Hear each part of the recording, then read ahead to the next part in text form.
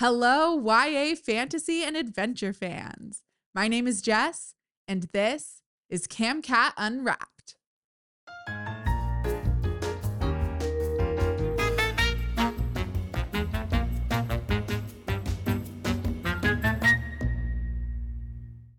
You've been listening to Penny Preston and the Raven's Talismen by Armen Pogharian, and today we have the author with us for a virtual interview. Armen, thank you so much for joining us. Thank you so much for having me. I do appreciate it. Thank you. Yeah, we're very excited to have you on. Why don't we start with you telling us a little bit about yourself? Okay, sure. I guess I'm what I would call a continuously recovering but never actually finishing nerd. So I'm always trying to move out of nerddom, but I never make it. And if you read my stories, you'll see the nerd come through. Um, I had an electrical engineering degree, which is kind of a weird thing for an author, and have done some time in the military where I will say I've done some Area 51 projects, but Wow. I can't tell you anything about them. I guess it's all leaking out now in the press anyway, so um, it's all surprising to me too. And then I did some biofuel stuff and ran a business which we've recently sold, and I've been writing for about 10 years now. Oh, wow. Okay, great. So that means you've written your trilogy in the last 10 years then. That Yes, these are actually the first three books I wrote, the Penny Preston series. Oh my gosh, that's so cool. Wow. Well, I mean, it sounds like you are a true jack of all trades. Like, don't know many people who have you said electrical engineering degree and have been in the military, a part of some secret we won't talk about, Area 51 projects.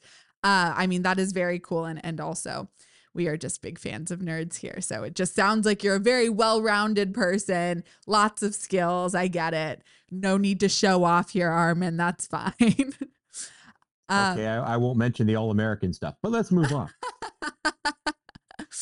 well, I mean, you can mention whatever you want. We're here to hear all of it. I know that I'm so deeply curious because I really found your book very entertaining.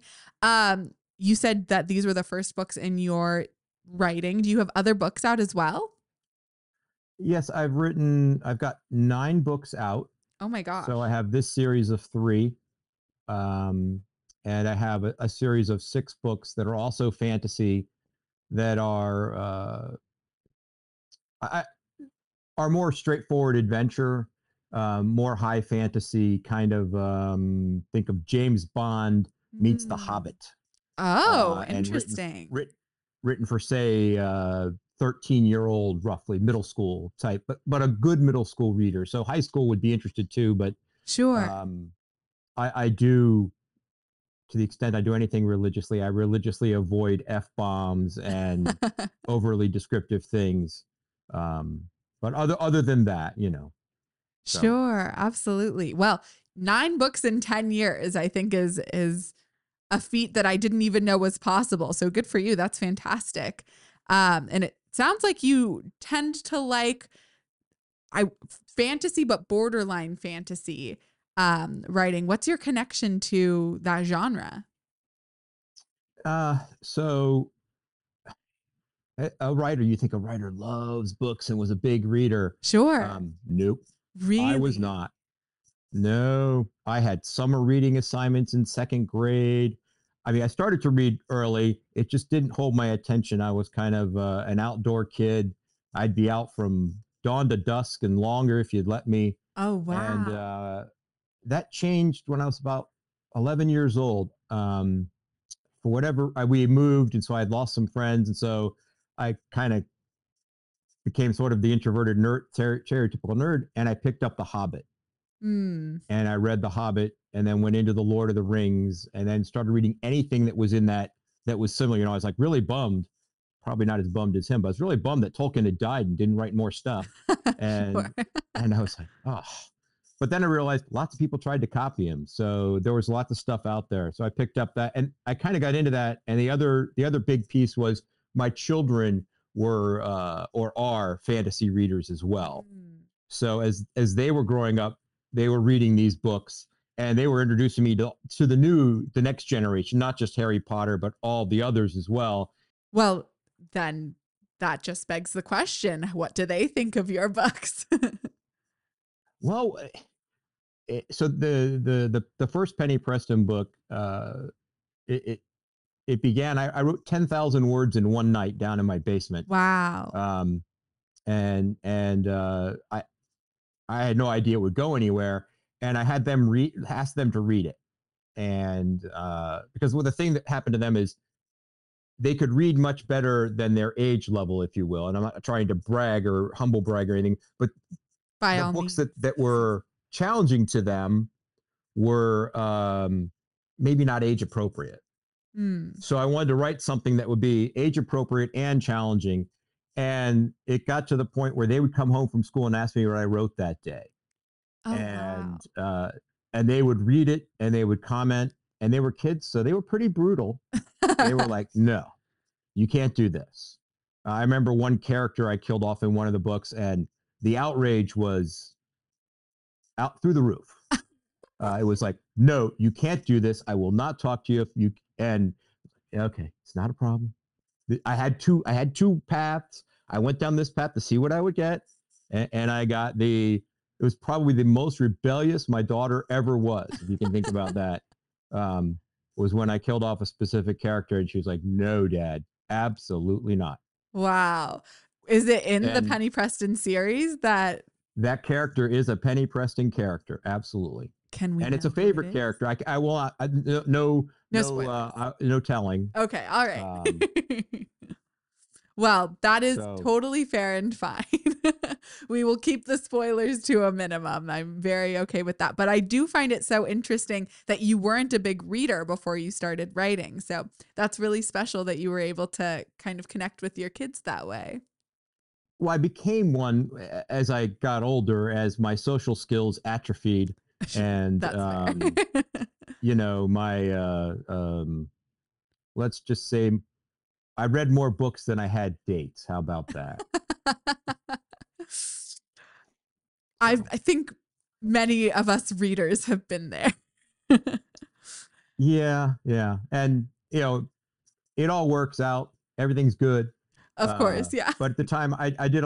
It was when I moved. It was just there. I didn't have a social group anymore. Kids that I'd Sure. grown up with since I was 2 years old, and all of a sudden, all these other kids. And I moved in the middle of a school year, Oh, and if I mhm. remember right, they had just gone on a camping trip, and I missed the camping trip. So my first day of school, everything related to the camping trip. So I'm like, uh, and they'd all had all these big stories and things. It took a long time to Mm. work my way in. Um, but I think it all worked out well, and Well, it brought I'm you happy the way it here. ended. Well, that's Yes, good. It it did. brought you to creating these great books. So, obviously worked out very well in the end. You mentioned that you had a young daughter at the time that you were writing the books. Did you inspire Penny in any way off of her, or did you have any inspiration from your real life in your books? There's I think any writer who says that there's not something from their life in their books is fooling themselves or lying. Take your pick.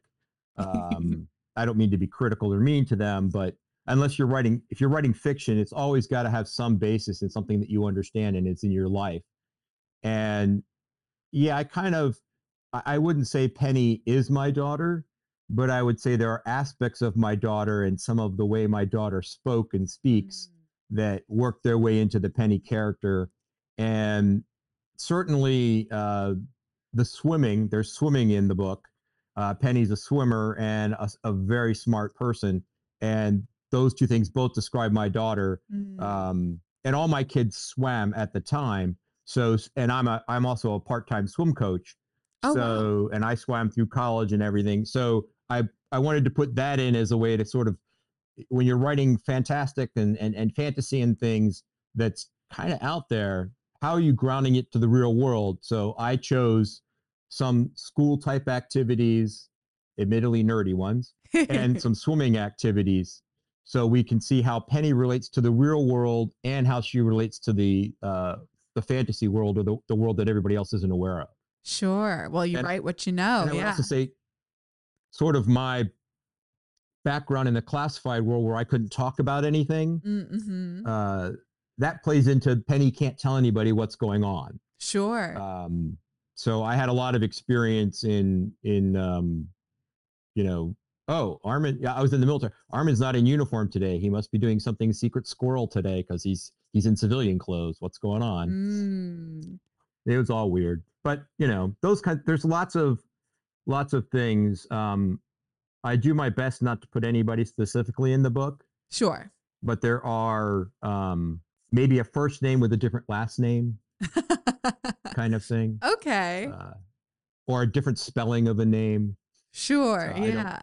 Sure. So definitely drawing inspiration there. Oh, absolutely, absolutely, Well, I want to absolutely. backtrack a little bit because you said inspiration hit one night and that you wrote 10,000 words in one sitting and then passed it on to your kids. Was that the beginning of Penny Preston and the Raven's Talisman, or was that a random segment in the middle? What was the segment that got your kids hooked on your book? I think if you want real honesty, I think most of those words aren't in the current story.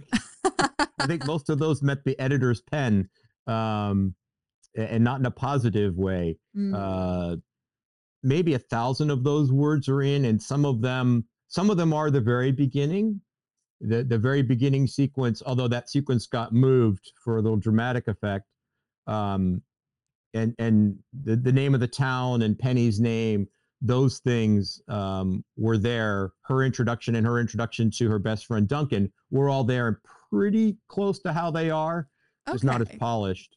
So, yeah, I would say of those 10K-ish words, if there's 1,500 left, that's probably pretty generous of me to think there's still 1,500 left. Yeah.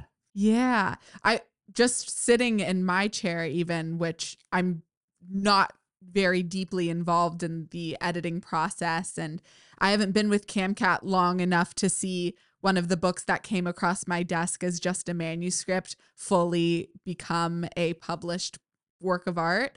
But I've just heard so many things about how different a book is from start to finish. So it's so interesting to hear from the author's perspective.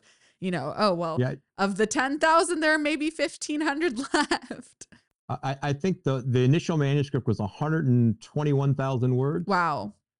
That book's about 80. Wow. Okay. So even and I had done some editing myself. So about uh excuse me, about 40,000 words, about a third of the book was cut. And Wow. I do make sure I do typically write an outline of the book in advance. I don't necessarily adhere to it, but it gives me some structure so that I Sure. don't wander too far. And some of those big sections don't get used, but they may show up in a sequel in Okay. another book. So I try not to throw away the ideas um, just because they don't work in that. It's like a musician who makes a record. They may not like all the songs they record, but they for some reason that rhythm or that melody sits in their head, and they keep it, and it comes back to them in a later song. Sure. Similar things, similar Yeah. things. I understand that. That's So very cool.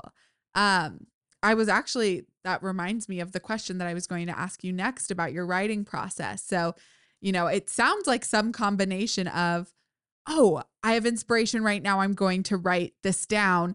And also, as you said, planning out what you're going to do. Would you consider yourself more of a planner or a pantser? Penny Preston series was definitely a very slim plan and very long on pants. Very very much pants. Like a Um, skinny jean. and well, not for me, but maybe for one leg. But I think the ending is not the ending that I had imagined at the beginning. Oh, Um, I did borrow elements of the ending for other books, uh, and I think one of the things I did, which I now recognize as an error, but I've done this on all the 9 books I've written. Um, I would set a goal of words per day, okay. and I would write every day. So, being an unrecovered nerd, I'm very good at counting. so is Word, but it's 1,000 words a day, and a lot of those 1,000 words were not particularly good. And in the latest book I wrote, some editors were honest about how dense some of that was, and I think now at this point I should probably abandon that approach. But when I wrote these books, the approach was um, get it all out and then trim later. Sure. Was the idea. The 1,000 words per night thing sounds similar to the NaNoWriMo challenge too, that I know a lot of people participate in just to put pen to paper. So that's really great that that's what worked for you. Yeah, I being a contrarian, I never do that in November. uh,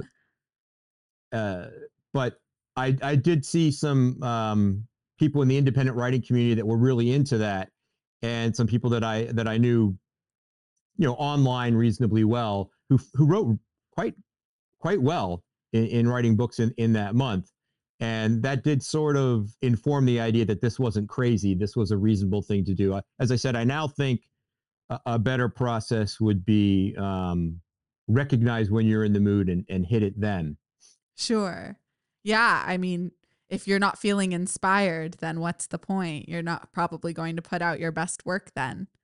That makes a lot of sense. And I've certainly done that, but not in this series. No, of course. This was just pure inspiration, pure artistry flowing from head through your fingertips, I'm sure, from start to finish.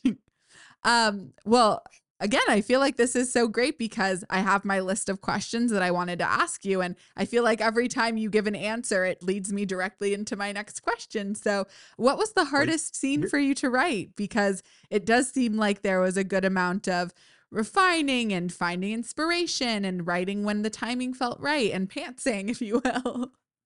Some people would say like the action and battle scenes were those are actually kind of easier to Sure. me, because I think of the story as what the actions are going to be. It's the connecting tissue that can be difficult. Mm-hmm. So it's not necessarily a specific scene. It's writing some of the background. As I said, I want to ground Penny in her small town. I want to do some of that, but I don't want to just come out and tell you. I want to do it organically. What's happening? Sure. Inform you about what her little town is, what her life is like, other than this. And you do that through the eyes of the other characters and her interactions with her family. And the hardest part is in that area is knowing which stuff to keep. Sure. Because as an author, you fall in love with every word you write. Mm. And so when it comes time to cut stuff, and sometimes you have to cut the entire scene. Mm. And there was one that I do remember discussing and wanting to keep, was an interaction with her father that I just didn't want to cut out. And I'll be honest, it doesn't, other than informing you of her relationship with her father and grounding her a little, it doesn't particularly move the story. I put a couple hooks in it so that the editors would let me keep it. So I would actually argue that the writing wasn't hard. It was getting to keep the parts I liked, or some parts that I liked. Sure. And that can be difficult.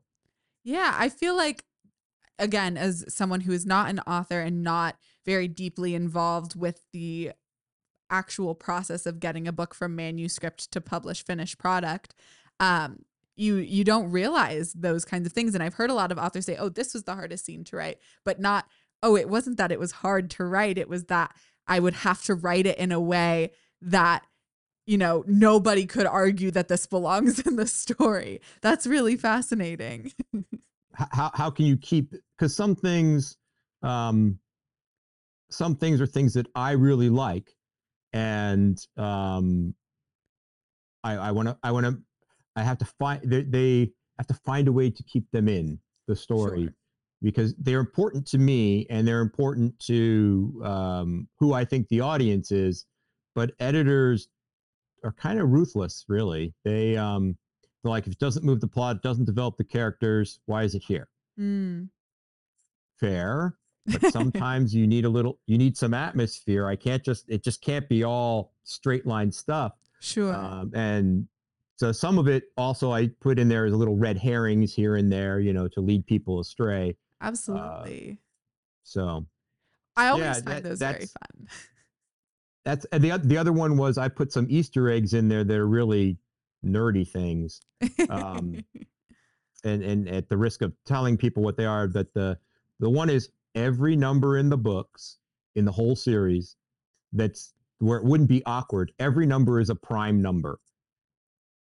I was Every wondering, one. okay, as I was going through, I wasn't sure if I was just making something up in my head, but as I was reading it, I thought, oh, another prime number, oh, another prime number. And They're that was they're just me they're thinking I all was being like, you know, overly observant on something that was just not important. But it's so funny to hear that you put that in intentionally.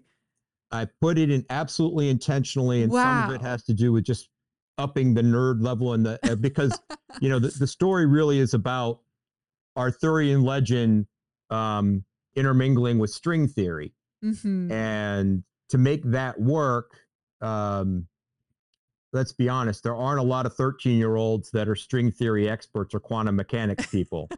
They're probably a lot more into the Arthurian side. Sure. So to get some of the weird aspects of the science, um, something like prime numbers is a way to, oh wait, that number is strange. No, I mean it wouldn't be all the time, Sure.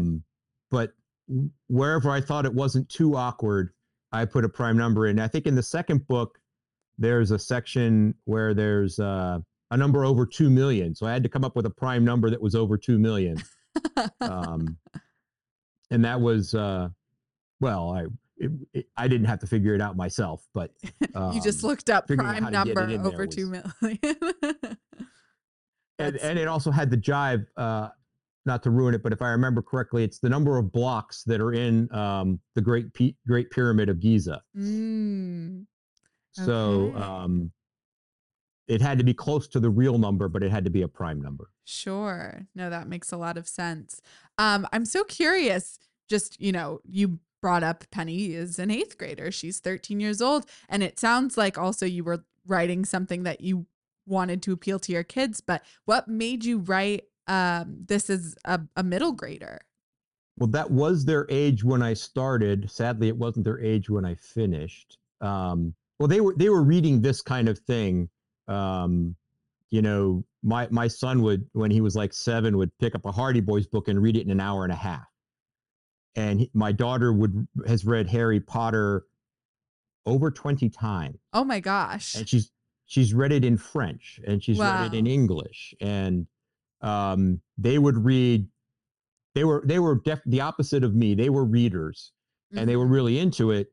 Um, but the books that were aiming for their age were not interesting to them. Mm, They were reading the older books, and what I wanted to do is I wanted to write a book that had the intellectual heft of the older books, but was safe's the wrong word, because no creative person wants to be told they're safe. sure, of Um, course.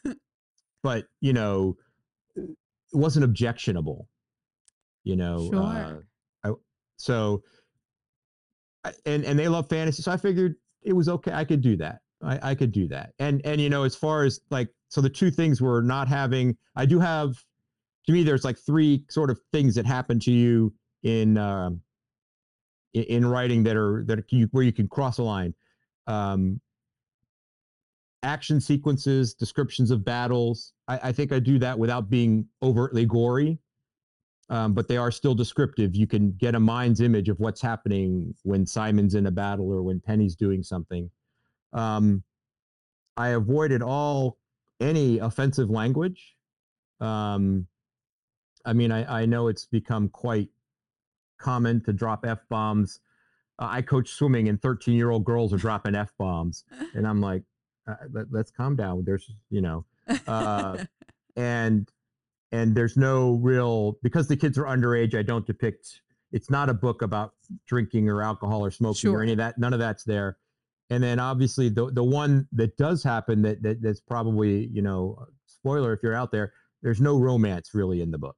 Right. Nothing. There's a pre romance, if you will. Um, So those are things I had to dance around a little bit, Sure.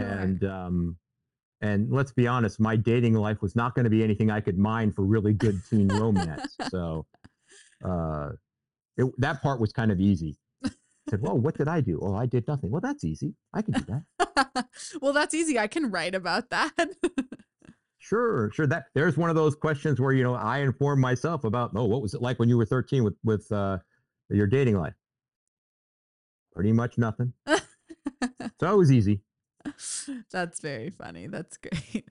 Well, it is so funny to and very fun and funny, and also just I thought very well done how you were able to kind of enter into the mindset of these young kids. And I thought that it was just very cool and interesting to me that you would choose them as the protagonists of your story, these kids, and arguably, people you might not even, at least I know I wouldn't even be able to enter their mindset as clearly as I feel like you were able to. So I just thought that was so interesting that you chose them as the subjects of your story. It helps if you never grew up, if you're still like a little 13-year-old kid. So, and in fairness, it also helps. I am, because I coach swimming, I coach kids that are 12 to 18 years old. Sure, you probably have a lot of So interactions with them. I see, right. I see a lot of them, and they actually interact with me much differently than they do with most adults because I'm a coach. And Sure. they're on a first name basis with me, and but at the same time they're kind of scared of me, but they're not, and they want to listen, and it's there. You can watch, and I see them from when they're 12 to when they're 18, so I see the changes they make over that time. And so that helped too between my kids, which it's hard to do things all based on your own kids because of your connection, Sure. As a your parent, biases and whatnot. of course. But seeing the other kids, that was helpful. And and once again, like most men my age, we're kind of in regression. So I'm heading back into my preteen years now. So you know, Sure. So just really not a stretch for you at all. yeah, if anything, I maybe had to smarten myself up a bit. The kid for kids these days. I That's true, honestly. I'm still decently young and feel like constantly my 16-year-old cousin is telling me things that are so far out of my reach and understanding. And it's very wild to me still to think how grown up these kids think they are. Yeah, I think their unfettered access to information is good and bad, and I do see some of them who honestly just can't handle. They're not ready for some of it, and you see uh, some of the issues that they have. I was very very blessed that my kids didn't really have any big issues, but you see others that do, Sure. and you lose kids from the team, and you know why. Mm, It's not necessarily always for good reasons. mm. I didn't want to bring any of that, Debbie Downer stuff into the story. There are some people that aren't great people, but in the end, I didn't want to be, writing a hard, biting, critical thing about how bad kids are today. Because get off of my lawn. I'm not that grandpa yet, but that kind of thing. Sure. Well, and I think that if anything, a lot of the overtone of these is very fun and hopeful. And, it's the sense of adventure and also magic and all of the things that I think make a fun fantasy story a great read. So I think that those definitely, you know, came through the most in your story. Good, good. That was the goal to be. I think if as an author, it might strike headlines, and it might be a little more in vogue to be negative and to be harsh and to be super critical or whatever. I mean, we all know the negative headline gets more clicks than the positive one, um, but I don't want to be that person. Sure. I want to be a positive person. That doesn't mean bad things don't happen because that's Of life, course. Yeah. but I want to be overall positive person. Sure. Yeah. Well, I think that's a great life motto. I am going to switch gears a little bit because we have all been listening to the audiobook, which I'm sure is very different from how your kids experienced your story and also how just you as a writer, it sounds like you were someone who writes versus, listens to audiobooks or reads visually versus listening to audiobooks. Did you listen to your own audiobooks? What was that experience like for you? So I did. Okay. Um, we travel a decent amount, and between taking kids to college or Sure. traveling around, when we owned a business, we couldn't really fly anywhere. We had to be relatively close, but we did some traveling, long drives, I guess is the Mm. point. Mhm. And we had been audiobooks for the kids Mm. back when they were on CDs, and you get them from the library and you pop them in. Sure. I know it's not that way anymore. Uh, but yeah, we did do the books, and they I really like the narrator that Camcat chose. um I have no idea if I'd have chosen that narrator. Mm. I I will tell you, just in all honesty, after the Camcat books and listening to her, she did contact me directly and ask me about some things because there's some Welsh in the book. She wanted to Mhm. make sure some of the pronunciations were clean. Um, I've read some reviews where they say she can't quite get the Welsh accent. She gets it as a off-brand British accent. I'm like, good thing there's not that many Welsh people. But um, she I thought she did a fantastic job. I liked all of her voices and her intonation, so much so that my other series, uh the other 6 books, she's done 2 of them for me so far. Oh, wow. Oh, very So cool. I liked her. um I liked working with her, and I liked her approach and the way she's very uh I think it's better than I would have imagined, Oh, that's so honestly. great. Wow. Very A- cool.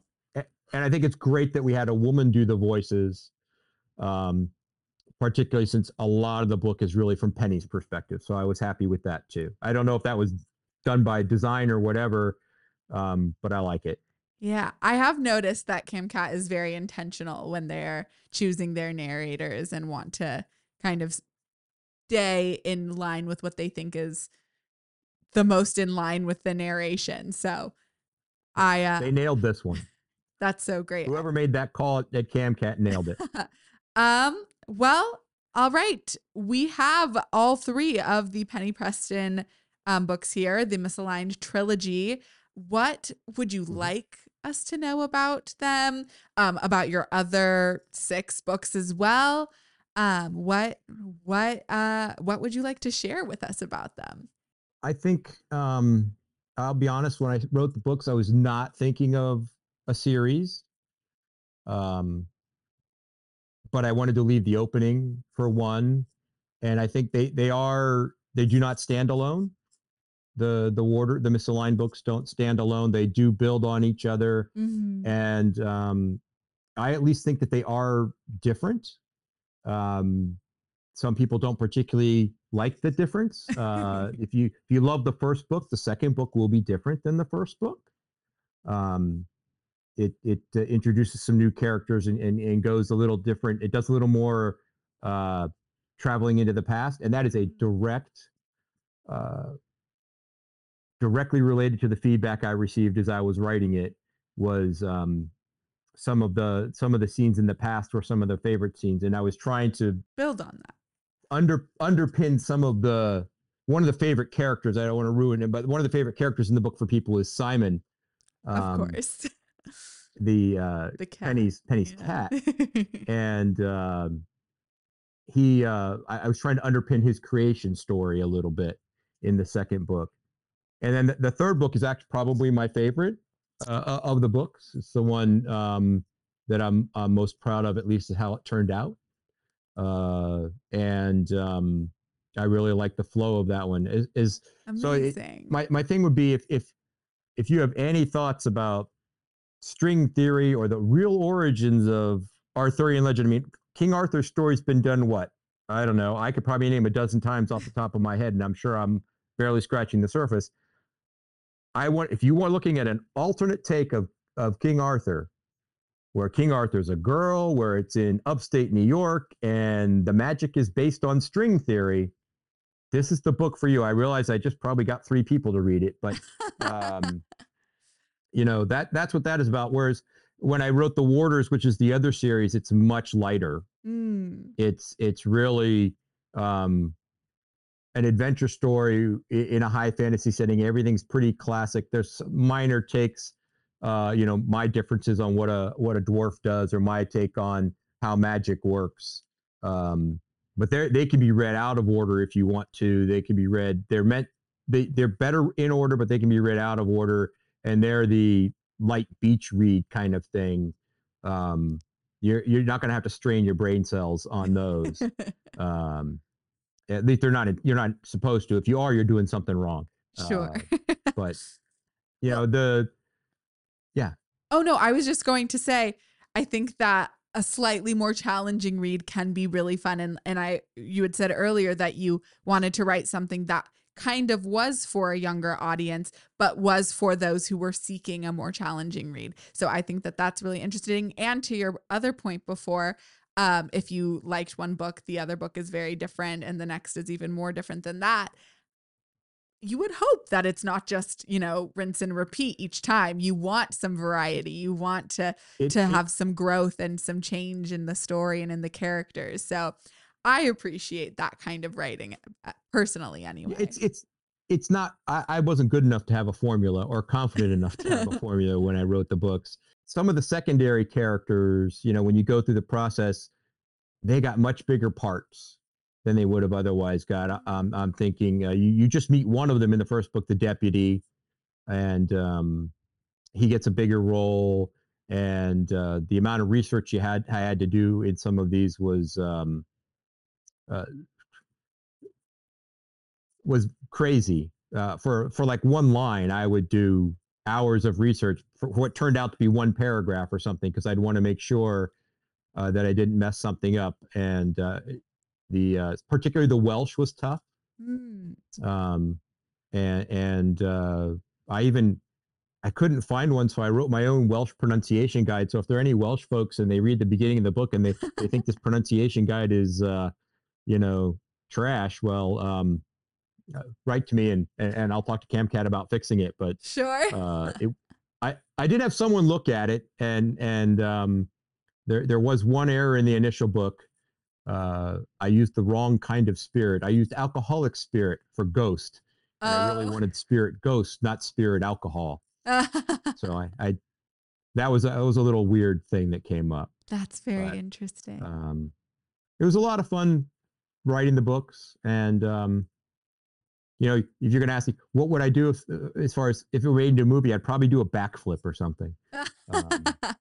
Yeah, I mean, pretty excited. That would be a very exciting prospect. It is so funny. I'm so glad that you brought up some of the research that you did, because usually that's one of my questions. I must have just missed it today on my list. But okay, so you did some research on Welsh pronunciation, and I assume string theory and some legends and magical aspects as well.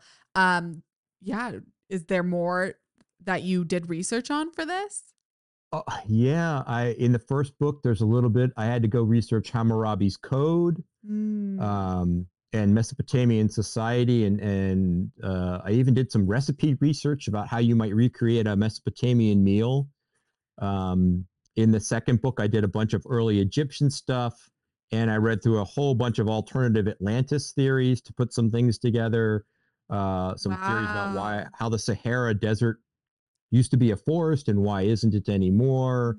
And I was very happy that I worked Boudica into the third book from the Celtic stuff, and found a way to get her into it in one of the flashbacks. Yeah, there was a lot. The string theory is probably much less than the history, honestly, because it's pretty light touch on the string theory. I talk about M brains and the number of dimensions, but that's really, we don't get much deeper than that. And it comes up a couple times. It's just meant to be a ground floor so that well, how's this magic work? Well, it's really not magic. It's higher dimensional beings, and string theory predicts that there are other dimensions, Mm-hmm. and that's where it comes from. Uh, Although in reality, I think string theory suggests that they would be subdimensions and there's nothing there, but it's fiction. So Wow. Well, as someone who is zero concept of string theory and, as a whole, obviously, also very obviously because who does? Um, but I mean, I found the little hints of it, the pieces of it, very interesting and comprehensible for someone again who very far out of my realm of understanding. I think I caught a break there because that television show, The Big Bang Theory, was kind of Mhm. popular, and every now and then their techno babble was pretty spot on, the stuff that they would say, Sure. and so I think people got used to having that, and that wasn't the only show, but I think those kinds of ideas were appearing in movies and TV programs at the time this was being written. So it's not as inaccessible as it would have been, say, if you'd written this in the 90s. Sure, that makes a lot of sense. Yeah. Well, Armen, we So, are approaching the end, but not quite there yet. Before we get there, I was just wondering what, as a person who didn't used to read, but now is a big reader, it sounds like, what are you reading right now? well, I just finished. It was one of the books that I turned to. One of the authors I turned to as a post Tolkien was a guy named Raymond Feist, Mm. and he writes. He's got this whole world Midkemia, and he writes. There's some characters who are through the whole thing, but it's a history of several generations, and it's magic. And this last one actually hit close to home. These last books, I'm like, wow, he has black holes and alternate realities, and hmm. But he had, so I read that. I just finished that book. My son really loved that, and I just finished that one. And I'm also reading a book. Um, I put it down to read this fiction book, and I just picked it back up. I should have brought it down here with me. It's this guy who answers science questions, like what would happen if you throw a baseball at the speed of light, Mm. or um, they're all really science and tech, but he goes into technical things about what happens, and his stuff is pretty accurate. And they're all short little vignettes, like they're little 3-4 page things, like they could be a blog post. As far he may have blogged these, Oh, wow. um, and then he put a compendium together. It's probably about a 10 or 15 year old book. I think it's right around 2007 or eight. And I just found it laying around the house, and my wife read it. I've been honestly, the book I want to read is this book called The Grid, Hmm. um, which my wife is currently reading, and we don't share books well, so I have to wait for her to finish. And the Sure. grid is all about what we need to do to make our electric grid, um, really, honestly, to bring it into the 21st century, much less to prepare it for all of these things we're talking about with EVs and no Mhm. more gas stoves and all of those things. I mean, not to Right. get political, those things are going all electrical. It's one thing to say we have to do it. As an electrical engineer, I'm pretty aware that we can tell people to do it and we can make them do it, but we don't have the ability to support that. And a better would be really my public service announcement. We should be spending money to, if we're going to spend money on saving the environment, one of the best places to spend it would be to fix our electrical grid so that we can use all this green power that we're going to make. If we're going to Sure. make it, we need to be able to get it where it's needed. And we're doing a lot of things that are hurting that right now. We're not. Sure. It's not sexy. It's not exciting to invest in. Oh, we upgraded a transmission line. It's much cooler to say we built a solar power plant. It Sure. puts out 1.61 gigawatts. It could power the car from Back to the Future.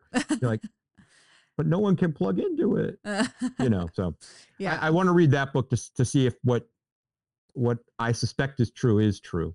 Sure, yeah. Well, as someone who has a little bit of a personal stake in green energy, my significant other is he's a green energy consultant. So I Mhm. know just the very surface level of some of the things you're talking about, and I know that it's something that he deals with every day. So I Well, imagine that book would be I'm glad he's massively, doing that. yeah, massively A fascinating to lot of us him. just hear, yeah, I'm sure he's read the book. It's probably a bit dated by now, but those are whenever you try and make changes, it's the unforeseen consequences that you really have to be prepared for. Yes. And I think I've tried and put some of that in the book.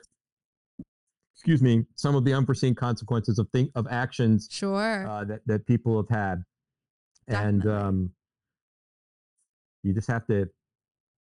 I don't know. Anyway, so Roll that's with what the I'm reading. punches. I tend to read both fiction. I alternate between a fiction book and some nonfiction. Sure. Well, I tend to like that style as well, so I understand that. Well, Armen, my last question for you before we let you go is where can our audience find you? Plug yourself. Oh, well, let's see. We don't want you. My wife wouldn't want you hanging around the front yard, so we better leave that out. But That's fair. I do have a website, armenpogharian.com, and on there I feature things about books, other authors, and I write a monthly blog. It used to be weekly. It's called Map Monday. I Mm, find a free use map, and then I write 300 to 500 words about the map. They can be any kind of random stuff. They used to come out every Monday. Now they come out the first Monday of the month. mm, I do things about books. There's a couple tutorials on how to make your own map if you're a fantasy writer, that kind of thing. I have sure. a Facebook page. I do have an Instagram that's just Armen Poe, but it's honestly, it's not a lot. It's not very well organized towards writing. You'll see my interest in photography on Oh. my Instagram page. Um, Mostly flowers and nature scenes with an occasional picture of people I know, but I mostly post pictures of flowers and scenery. I'm not a great photographer, and you'll see why if you look at that. But I think the web page, or if you're of a certain age and Facebook is your thing, I have a Facebook author page as well. Oh, But great. the website is probably my best way to reach me. Well, all of that is very good to know. Thank you so much, Armen, for joining us. I'm really, really glad you were able to come on. Well, thank you for inviting me. You've been very pleasant and very, very indulgent. I appreciate that. Oh, my pleasure.